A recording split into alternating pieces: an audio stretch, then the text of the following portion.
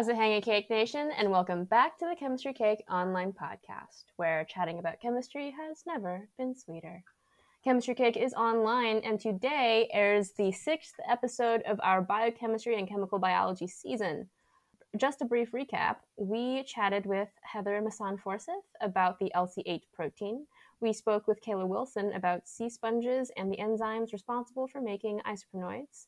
We got to talk with Misael Romero Reyes about aptamers and polymer membranes, and just last week we had the pleasure of getting to chat with Carlos Vasquez about genome editing. Today's sweet guest received her bachelor's degree in chemistry and biochemistry at West Chester University and is currently a chemistry PhD candidate at the University of California in sunny San Diego, studying glycobiology. She and I also serve on the Chemistry Graduate Student Council together, specifically on the scheduling committee, which has been great fun, consolidating all of those calendars. Folks, would you help me in giving a fresh out the oven warm welcome to my sweet friend, Taryn Lucas.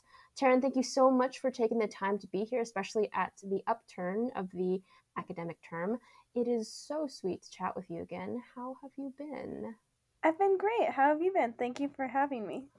I'm so happy to have you. I've been doing really well. I just recently moved, not too far, literally down the street, to graduate housing, which is fun. I got a new bike, which is also fun, very exciting. But anyway, it's super sweet to have you on the show, and I'm really excited to hear about your science. Yes. Speaking of science, you mentioned that you study glycobiology, and we had a previous sweet guest on the show, Ari Remmel, who briefly mentioned and explained what glycobiology was, which is the biology of sugars. But could you tell us a little bit more about what glycobiology is? Yeah, sure. So the way that I define glycobiology is the study of biologically relevant sugars, so not just metabolizing sugars that you eat, but also looking at how they impact anything from cell signaling and differentiation, host pathogen interactions, which is what I specifically work on, cell crosstalk, even immune responses, like a whole host of biologically important phenomena. Cell crosstalk. What is that? So like different cellular microenvironments and everything that is going on. So like interactions between cells. Yeah, sure. Like adhesions and different signaling cascades. Oh, that's so cool. That's so cool. Okay. I just thought that was a really amusing thing to hear was cell crosstalk. I was like, hey, that sounds like fun. Like cross coupling. Yeah. Okay, cool. A somewhat tangential but still relevant comment. So you also previously mentioned that your favorite molecule is sialic acid. Am I saying that correct? Yes, you are. So sialic acid is actually a glycan carbohydrate. So it is very fitting for sweet related talking points. Yes. And so there's actually a few different types of sialic acid. I guess the one that so sialic acid is just a broad term for a family of sugars that are based off of one specific structure called neuraminic acid. And so the one that I am most interested in is called Neu5AC, or it has an N-acetyl group on carbon number 5. And that's mostly because that's the receptor for influenza virus, which is what I study. So you also said that this was the coolest sugar, and is it because it targets the influenza virus?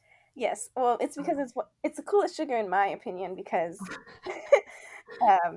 it's also like one of the most prevalent sugars in humans. Neu5AC specifically, it signals self within us. So in certain cancers, utilize this sugar to kind of coat themselves so that they can evade the immune response.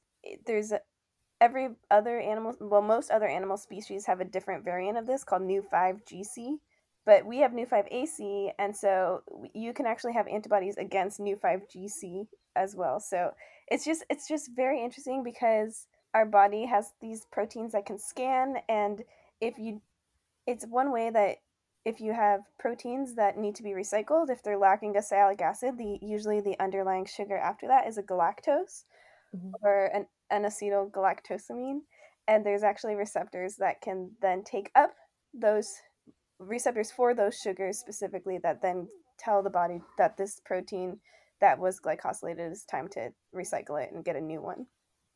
Wow. Okay. A few comments.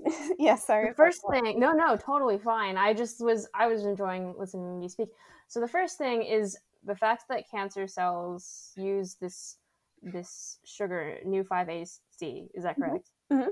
To coat themselves to evade the immune response. That's insane. Mm-hmm. Secondly, this idea of recycling is also really cool. I think, I don't know, just recycling the body just recycling things is a very cool idea to me. I can't quite put my finger on why. It just is like reduce, reuse, recycle. Anyway, um, re. But I've digressed. The question I have now is when you say new 5AC, Mm-hmm. um, when you say new, is it NU 5AC? It's Like NEU. So NEU. yeah. So the base thing is neuraminic acid. So you spell neuraminic Got it. Right. NEURAMINIC. And this has today brought to you by the letter N.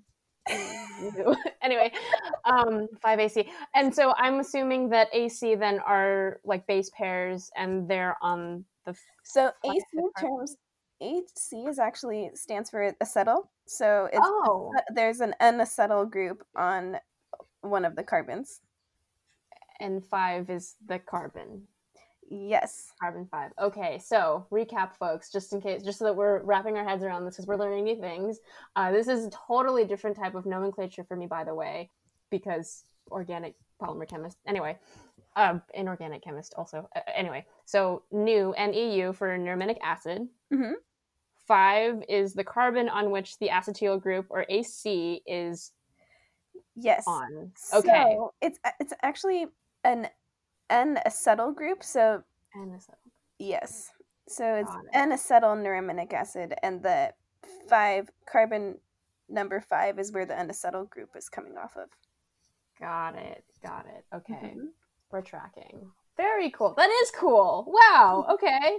And so you said that this was a particular molecule of interest because it targets the influenza virus, which is what you're also working with. So could you tell us then a little more about your science? Like, what are you working on? Yeah, sure. So, I actually do a little bit of polymer chemistry myself. Mm-hmm. So our lab, the Gadula lab, has this polymer backbone that we glycosylate. So I will glycosylate with different. We use silolactose, so it's a sialic acid linked to a lactose, Mm-hmm. and those go on the polymers, and then so I didn't mention this, but the linkage type of the sialic acid to the underlying galactose is what determines the species tropism of influenza virus. So, influenza is found in birds. That's the reservoir for influenza virus. And Mm-hmm. it binds to a specific linkage. It's called the alpha 2,3 linkage of sialic acid to the underlying galactose. Mm-hmm. But then a few mutations can cause it to switch the influenza binding to switch preference for the 2,6 silolactose, Mm-hmm. which is what humans typically have. And so I make polymers with both of these types of linkages and change like how many sugars are on the polymer backbone, the size of the polymer backbone, as well as the concentration at which I print them into little microarrays. Mm-hmm. And then, so the idea being that you can probe the influenza virus binding to these different presentations of the receptor Mm-hmm. and determine potentially if a virus can switch its receptor specificity between binding Mm. to the avian type glycans or the bird ones, and Oh, if it's going to switch into binding to the human type receptor. that mind blown. Okay. I also have a few more questions. The first one is, so you're referring to like alpha 2, 3, and I think you also said, was it 2, 6? Alpha 26, yes. Alpha 2, 6? Okay. For the folks at home that may not know this, what are the numbers referring to? So they're referring to the way you number the carbon chain of the sugars. So basically, when you have a new 5AC, there's the first carbon that you number is a carboxylic acid carbon, and then carbon number 2 will be linking to whatever carbon number 3 or carbon number 6 is on the galactose. Got it. That's just a way that we name, because sugars are all carbons and hydrogens and oxygens, right? So they have very similar reactivity in certain positions, which means that you can have a lot of different isoforms of these molecules. And so we just refer to the linkage because the linkage actually changes the overall three-dimensional architecture of the molecules. Right. Okay. Thanks. Yes. Second question. Mhm. What is tropism? It just means like, so the virus behaves differently when it infects the birds. Not, it doesn't behave differently. It just binds a different sugar than what it binds in when it binds to humans. So by changing the tropism, it means that it's losing preference to binding to the avian type sugar and gaining the preference to binding to the human type sugar, for example. Ah, okay. So that's what you meant by like switch of selectivity, where it's like, Yes, okay, yeah, I'm like going to the bind species. to the sugars that are in humans rather than the sugars that are in birds. Yes. It's a little bit more complicated because we do have Yeah, some of the bird type sugars, but for the right. most part, it needs to bind to the human type ones in order to be infective and then be able to be passed via aerosols or like through the air, like how the normal flu is typically passed. Got it. Understood. Wow, I'm learning so much. Okay. So, yeah, tell me more. Tell me more about why influenza? Why glycans? Well, I actually didn't know anything about glycans. Well, I mean, I knew their structures. When you take organic chemistry, you learn how to draw the Fisher projections and all of that stuff, right? But like, Mhm. I had no idea how relevant they are to many diseases and just a lot of things that are happening within our body. Mhm. And so I am the type of person that likes to learn new things all the time. So I was like, Yeah. got to grad school, I found out that sugars are important. I was like, yes, that is what I want to study. And so it's also hard because sugars or carbohydrates are like one of the four biological building blocks, right? You have RNA, DNA, you have nucleic acids, you have lipids, you have protein, and you have carbohydrates, right? Yeah. But everything else is kind of templated, right? You can determine what you're getting out based off of the DNA structure, right? Mhm.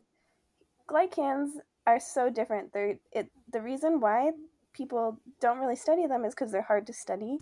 It's Mhm. based off of availability of the monosaccharide building blocks, as well as like enzyme expression. So you have to have certain enzymes that like grow the chain, and they could be localized differently within the body. It's just like very complicated, and I was just like, I want to do something complicated. Oh, yes. And influenza, it like is very relevant. So I started in 2015 my Mhm. grad school program, and I that year there was like the influenza was actually pretty bad because they kind of try to figure out what strain is going to be the most relevant that year, and that's what they put in the vaccine. But I think they got it wrong that year. So it's like there's still, even though influenza is like we have vaccines against it, there's no cure for it.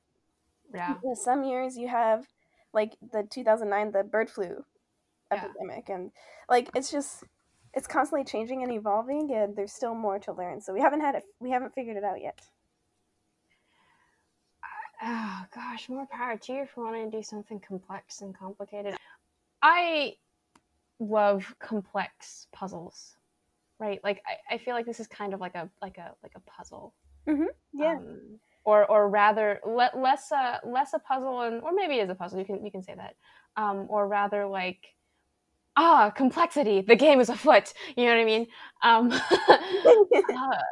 I did want to ask. Okay, so this is like backtracking on one point that you said, because you said polymer, and my ears perked up because polymer chemist, right? Mm-hmm. What am I allowed to ask? What polymer backbone you're using? So we make a monomer in house. It's based off of like an acrylamide type backbone. Okay, And then we do raft polymerization.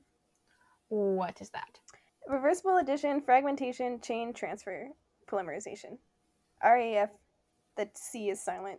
T. Oh, I know the C is silent. I know there's chain in here somewhere, but I didn't remember what it was. I hashtag the C is silent. Just wanted to. That was really funny. Okay, that's so cool. I I love that. Okay, and so I guess now my question is, you work with this sugar, new 5AC, which targets influenza, which is cool. Which influenza? Oh, influenza targets. Yeah, influenza takes advantage of our new 5AC in our body. Okay. So influenza binds to this sugar, Mm-hmm. and then it's internalized, and so this is the main way it gets internalized into our cells, Mm-hmm. and then it takes over all of our cellular processes and just spits out a whole bunch of new virus that then do the same thing over and over and wreak havoc on our immune system. Got it. Okay, so when you were explaining glycobiology, you said things like cell crosstalk, which I was like, that sounds really cool, and a few other things. Mm-hmm. And you mentioned a specific thing that you were focusing on. Which Would you is mind the host pathogen interaction. the So basically, us being the host, influenza being the pathogen influenza binds to our cell surface sialic acid. And a whole bunch of other microbes take advantage of this process. So, or like similar processes. So, influenza is the most prevalent in my mind because that's what I study. But there's also like glycan.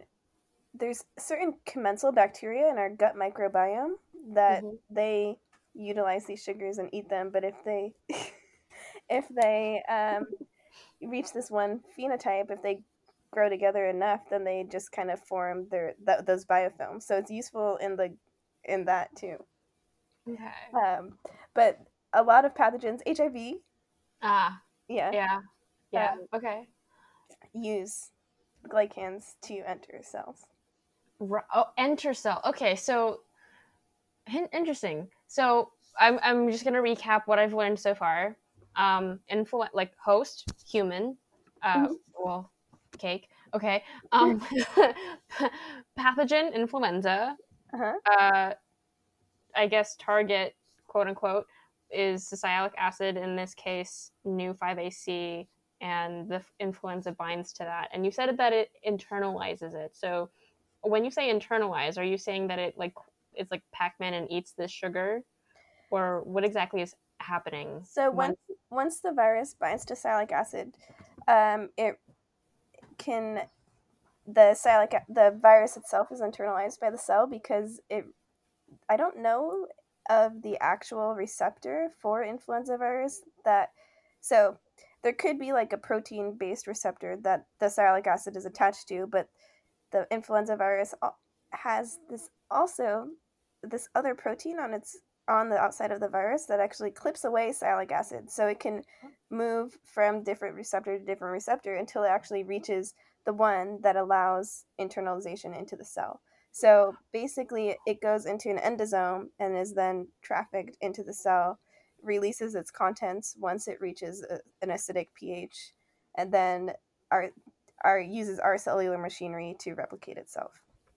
So when you say clips, Mm-hmm. si- is it kind of like using sialic acid as a key and trying to like use that key to like some type of receptor, and then the receptor is like, ah, yes, this is the correct key, and then it just goes into the cell, and then it just like inserts its DNA into the host cell? Is that what's going on? So it's always going to be the same structure of sialic acid, but Right. so I don't know if it's just based off of a time that it's there that will then allow it to become internalized. I don't know if that's really known. There are Oh, studies that show if you take away a certain type of if you take away a protein that does have some type of glycosylation on it, then you don't get as much viral internalization. But sialic acid is just like coating our cell surface, so it's really hard to study which ah, is the actual which protein underneath, because it exists right, as a glycoprotein, right? Or it could be a right. glycolipid on the cell surface. But if it's like something, it reaches this protein, then the protein can signal that, or I don't know, causes some sort of signaling to occur that then the virus is internalized. It's really hard to study.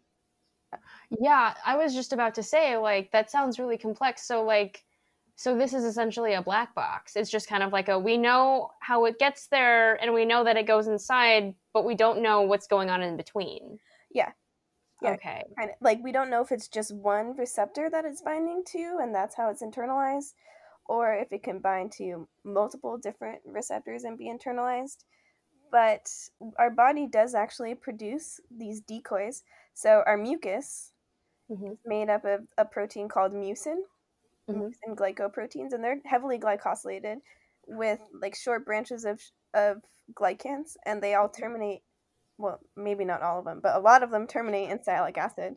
And so these sialic acids are used kind of as like inhibitors. So the virus, in order to infect cells, has to move through our mucus and kind of clip off these sialic acids in order to reach the cell surface and then become internalized.